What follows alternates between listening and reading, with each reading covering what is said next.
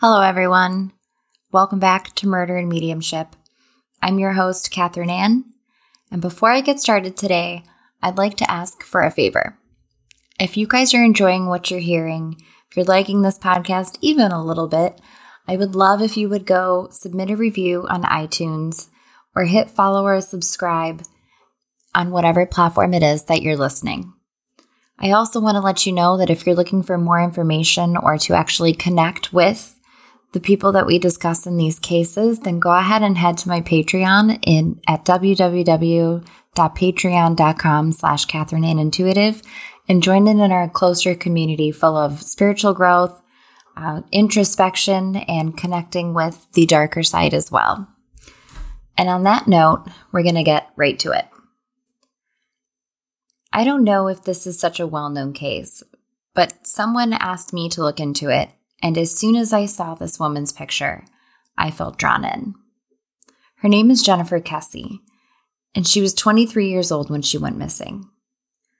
You can tell by the light in Jennifer's eyes that she was just someone you had to be around, someone who was full of energy and drive and vigor and zest for life, full of love and adventure. And on January 24th, 2006, I tried to say 2006, this young, driven finance manager at a timeshare company in Orlando, Florida, didn't show up for work, which for her was highly unusual.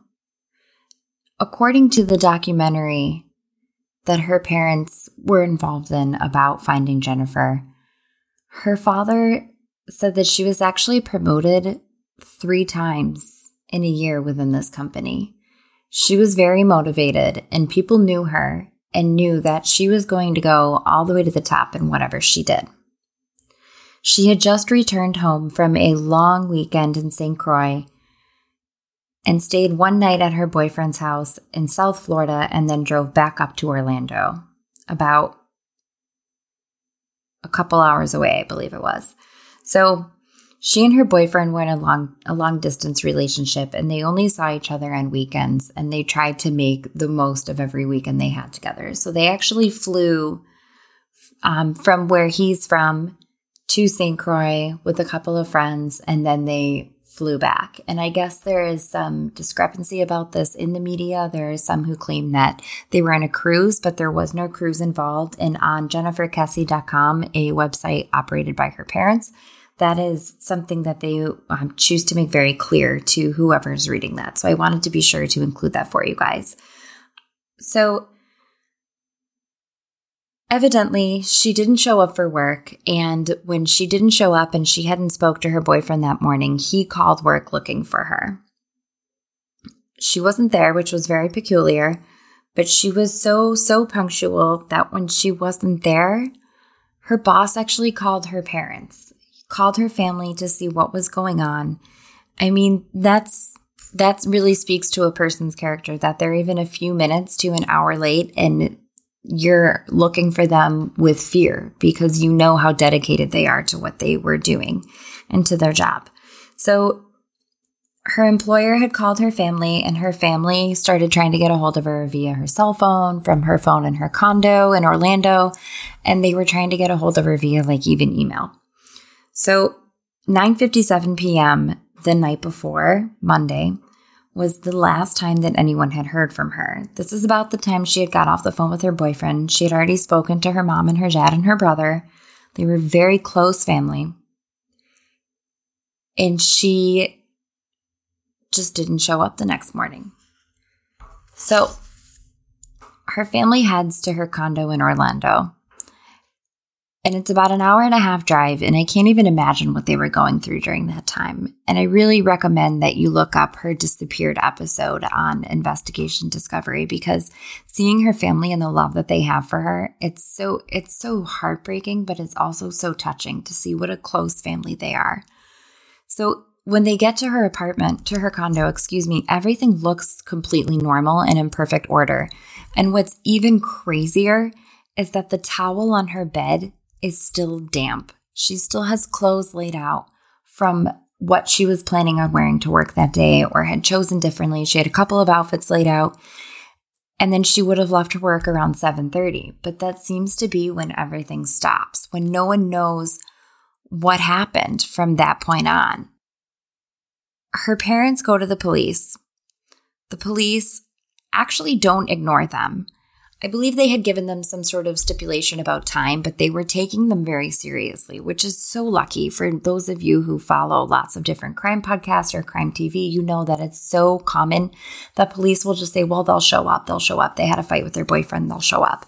So her family, knowing that they had to wait and that it probably was insinuated that she had a fight with her boyfriend and she'll show up, they had flyers printed and handed out at some of the busiest intersections near her home by 4:30 p.m. that day. She was missing from 7:30 a.m. and by 4:30 that day, they were handing out flyers and giving them to anyone who would take them and posting them anywhere that they could. That dedication and love is just, it's unheard of, and it's so beautiful. Now, 2 days later, unfortunately around noon on the 26th of January, her car was found abandoned in a condominium complex less than 1.5 miles down the road on the same road as her condo. And this condo complex was called Green Condominiums. And I do want to let you know, in case this jogs someone's memory who was listening, it's on the corner of Texas and Americana Avenue in Orlando. So the car was parked there by the suspect, and the suspect is actually seen on video. They captured him on surveillance.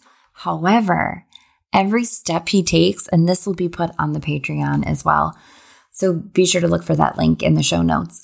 But every single step he takes and every time the camera picks him up, his face is blocked by an iron bar in the gate. So you can't see him or her. The police wouldn't even definitively say if it was male or female because they couldn't tell based on that security camera. So lucky break for the suspect, but essentially the camera picks him up, his face is hidden, and that is where we are 15 years later. Jennifer Kesse essentially vanished from the face of this planet with no trace. And now her parents are actually in charge of her case. No one in law enforcement is taking care of it or looking out for it or investigating it any further at this point. And initially when I felt into her case, it's kind of frightening because the very first thing that I felt, the first 2 words that I heard were abducted and painter. So if we rewind a little bit to the beginning of this, the condominium that she was staying in was an apartment condo conversion. So it was in the middle of having all of the apartments in it converted into condos. And there was a lot of construction going on there. So Jennifer had expressed to friends, to her family, to her boyfriend that the people who were working there made her uncomfortable, that they would catcall her sometimes. They would stare at her. Just, we've all been looked at in a way that has made us feel a little creeped out, right? It just didn't feel right. Something was off about it. And as I feel into this case, and before I really look into any information around it, what I see is 2 men. And you can find footage, especially on the documentary, you can find footage of what the condo complex looks like. And this is so feasible and it's so sad. I almost get upset when I feel that what I saw actually makes sense when I put video to it that is out there, because it means that I'm probably right. So, and I don't want to be right, but I do think that she's alive. And I think that what happened is that 2 men who had been watching her, one of them was a painter who was working in the complex. And mind you, a lot of these workers were illegals.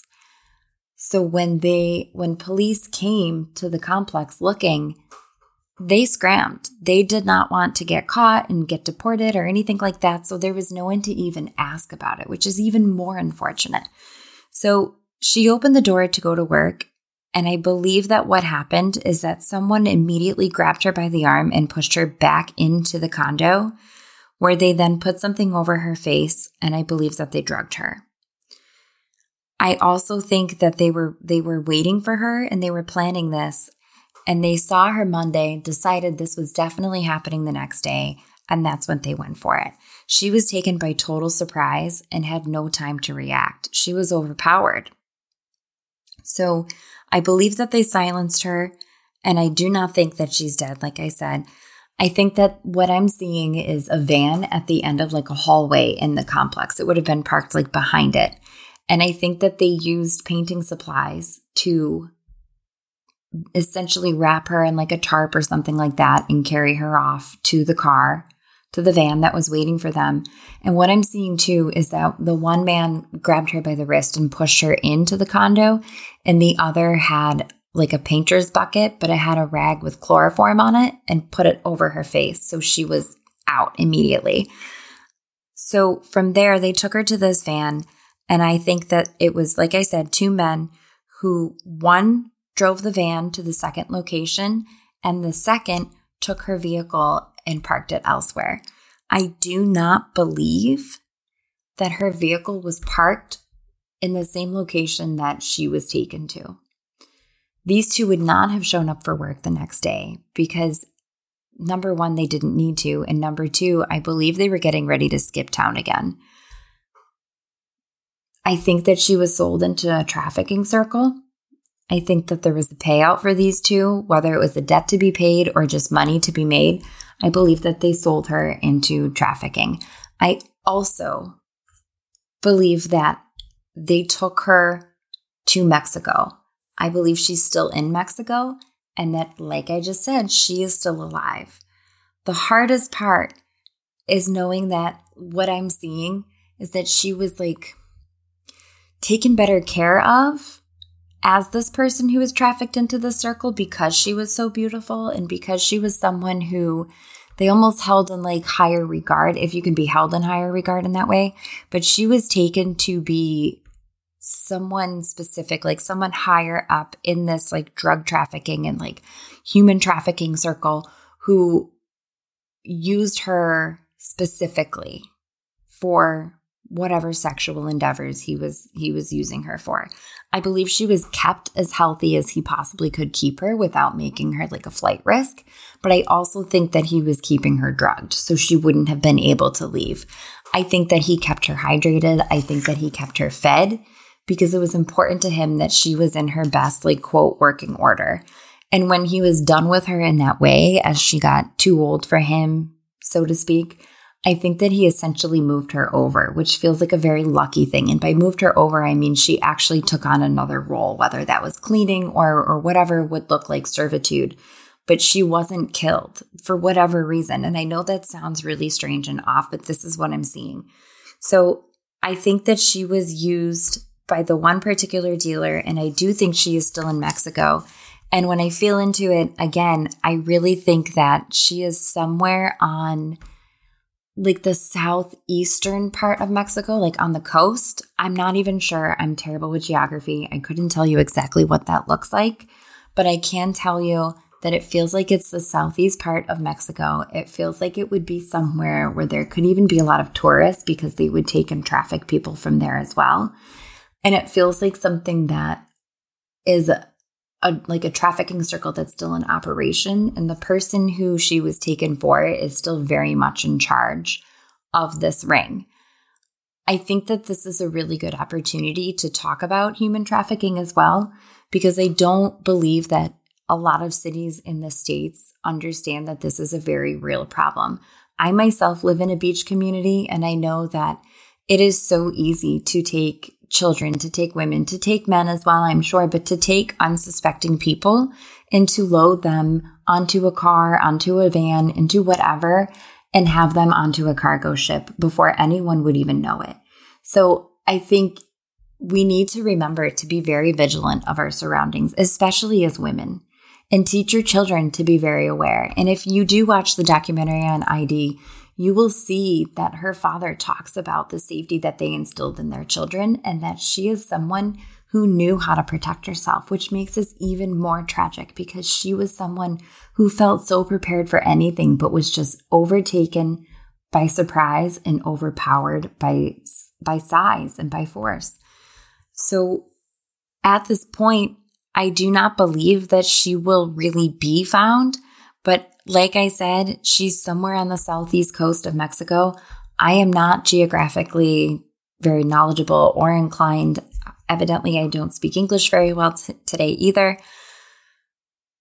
I think, though, that she is someone who also looks out for the younger girls, almost like she is like the caretaker. She is the one who is supposed to be there making sure that everything runs smoothly. Like she's in more of, I don't want to say administrative, but almost like an administrative role. She is treated better than most of them would be, and she has been allowed to live longer than most of them have.